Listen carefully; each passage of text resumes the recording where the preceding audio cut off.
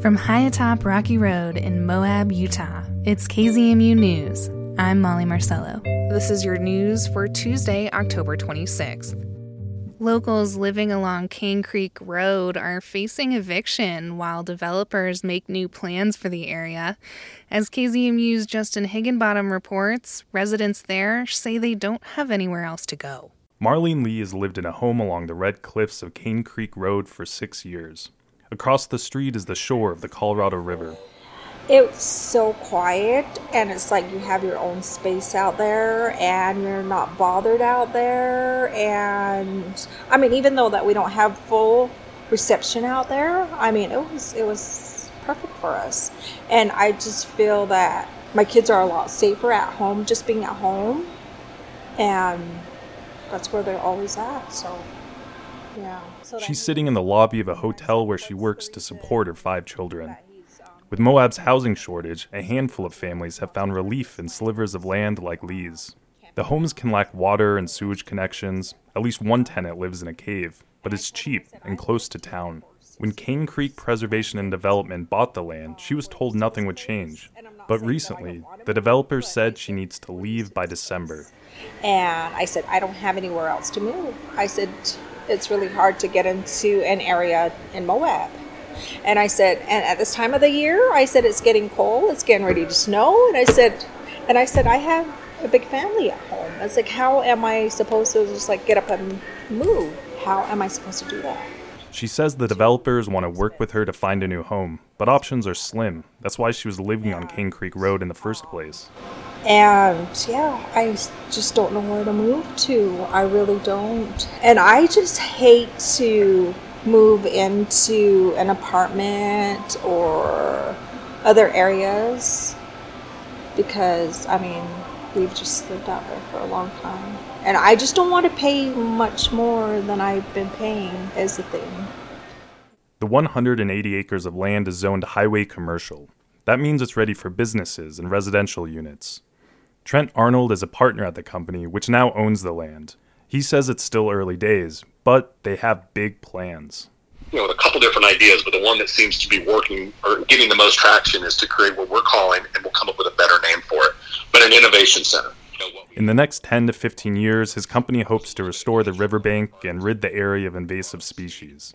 Then he wants to attract the outdoor industry and electric vehicle manufacturers and build around 500 residential units. He says out of 8 tenants, his company only served evictions to 2. Others were given a target date of December to leave. Arnold says Lee, the mother of 5, can stay until she finds a place. We have to buy a piece of land, which you can't even do that. Like, perfect world, I would love, and boy, if you could put this message in your report. Yeah. If anyone in town has land they'd love to lease to us to put 2 mobile homes on, we'll prepay months and months of rent and make it as secure as possible and make it a no-brainer for a landowner. We will be there tomorrow with our checkbook in hand to make that happen. According to the developers, tenants need to leave because their properties are not up to code. And again, I'll be careful here just to talk about in generalities, but the insides of some of these units are not legally habitable. We have some real liability if we're collecting rent and providing something below slum housing. It's not legal, it's not right. But Arnold agrees making those living in poor conditions homeless won't help them. In the end, he can't guarantee those forced to leave will have a place to go. Having done this before, you can't guarantee anything, but I can tell you that we're going to do everything we can, situation by situation, to make sure that there's a solution in place for them. Okay, my name is Michael R. Mustache. I'm from Bluff, Utah, but we got evicted here, me and my friend. We've been living here for say about 16 years, but this is our second eviction here in Moab. We used to live on at the powerhouse too. We got evicted there too, so we thought we were going to have a beautiful place here for a long time, but it got shortened for us, so... Mustache is another resident that will be leaving. He's standing in front of his trailer, wondering what he can do. Soon, he'll have nowhere to put it. And we got a lot of stuff to haul away, and we got a lot of stuff to get rid of. Some good stuff too, He's found an apartment in town, but he doesn't think he'll stay for long. My friend wants to move up to Colorado somewhere. get out of Moab town, I think we have enough of this town, Everywhere is like this, all the world is just all messed up, Everybody's getting evicted. Everybody has no home, get kicked out of their houses, People should just stop doing that, Let people live where they want to live, but it's not that way, Justin Higginbottom for KZMU News. A previously denied proposal to put a highway through the Book Cliffs has returned. Wildlife conservation groups and local nonprofits question the motivations for the highway and fear it could cause habitat loss and negatively impact wildlife.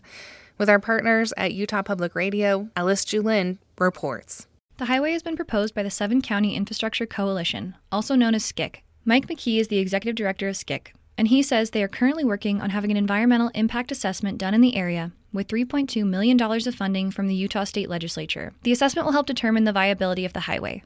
Generally, what happens in an environmental impact study is several considerations or alternatives that are evaluated, and that also includes a no action. Of course, from the 7-County Coalition's perspective, we're hoping that when we conclude with the environmental impact study, that would lead to a project.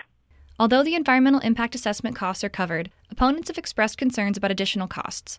Dita Seed is a senior public lands campaigner with the Center for Biological Diversity. The concern that we're spending $2.8 million or more in Utah taxpayer dollars to do this, paying consultants to do an environmental impact statement for a road that is so expensive to build, upwards of $400 million to build this highway. Mike McKee with SCIC says the highway is intended for travel and tourism, connecting visitors from northern Utah or Wyoming to the Mighty Five in southern Utah. There was a time when maybe this was looked at more for travel and tourism and extraction, but as we see this today, this would be pretty much a travel and tourism road. The highway was first proposed in 1992. The proposal didn't go through, but has been brought up and turned down several other times since then. Grand County has stood in opposition to the highway proposal since its inception, for a variety of reasons. Tricia Hedden is a Grand County commissioner and is concerned by the redundancy of this highway given that roadways already exist connecting Uinta and Grand counties. She and other opponents of the highway point out it would only reduce driving time by about 20 minutes, and questions if it's worth the environmental impacts as well as the effect on towns along existing roads. Well, what it does then is disqualifies all these outlying communities that are trying to base their economy on tourism. So Helper is a perfect example. They've put a ton of money into Helper in the last probably 10 years, producing this cool little town that they're really trying to attract tourists. You're trying to bypass Helper. You're trying to bypass Price. The Book Cliffs is an area of public land spanning 455,000 acres and is one of the largest intact habitats in the lower 48. Putting a paved highway through the middle of this really critical wildlife habitat is a terrible idea from a species conservation standpoint and from the standpoint of protecting against the ravages of the climate crisis. She says not only would construction fragment habitat, but a highway would increase wildlife vehicle collisions. The United States Forest Service and other federal agencies have looked at the impacts of construction of highways and wildlife habitats, and the scientific consensus is that it's extremely harmful to the long-term health of the species that exist in the area. The ecosystem of the Book Cliffs supports large populations of big game species, including elk, bighorn sheep, mule deer, pronghorn antelope, and bears. Seed says the area also contains a variety of rare endemic plant species.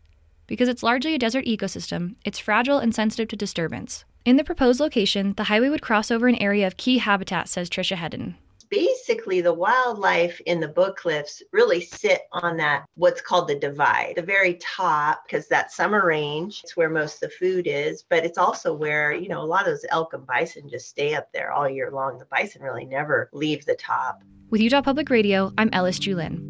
This story comes from our partners at UPR. They say after an environmental assessment on the proposed highway is conducted, there will be time for public comment. And that's the KZMU News for Tuesday, October 26th. Get your community-powered journalism Monday through Friday at noon and 7. You can also find KZMU News anytime online at kzmu.org or wherever you listen to podcasts.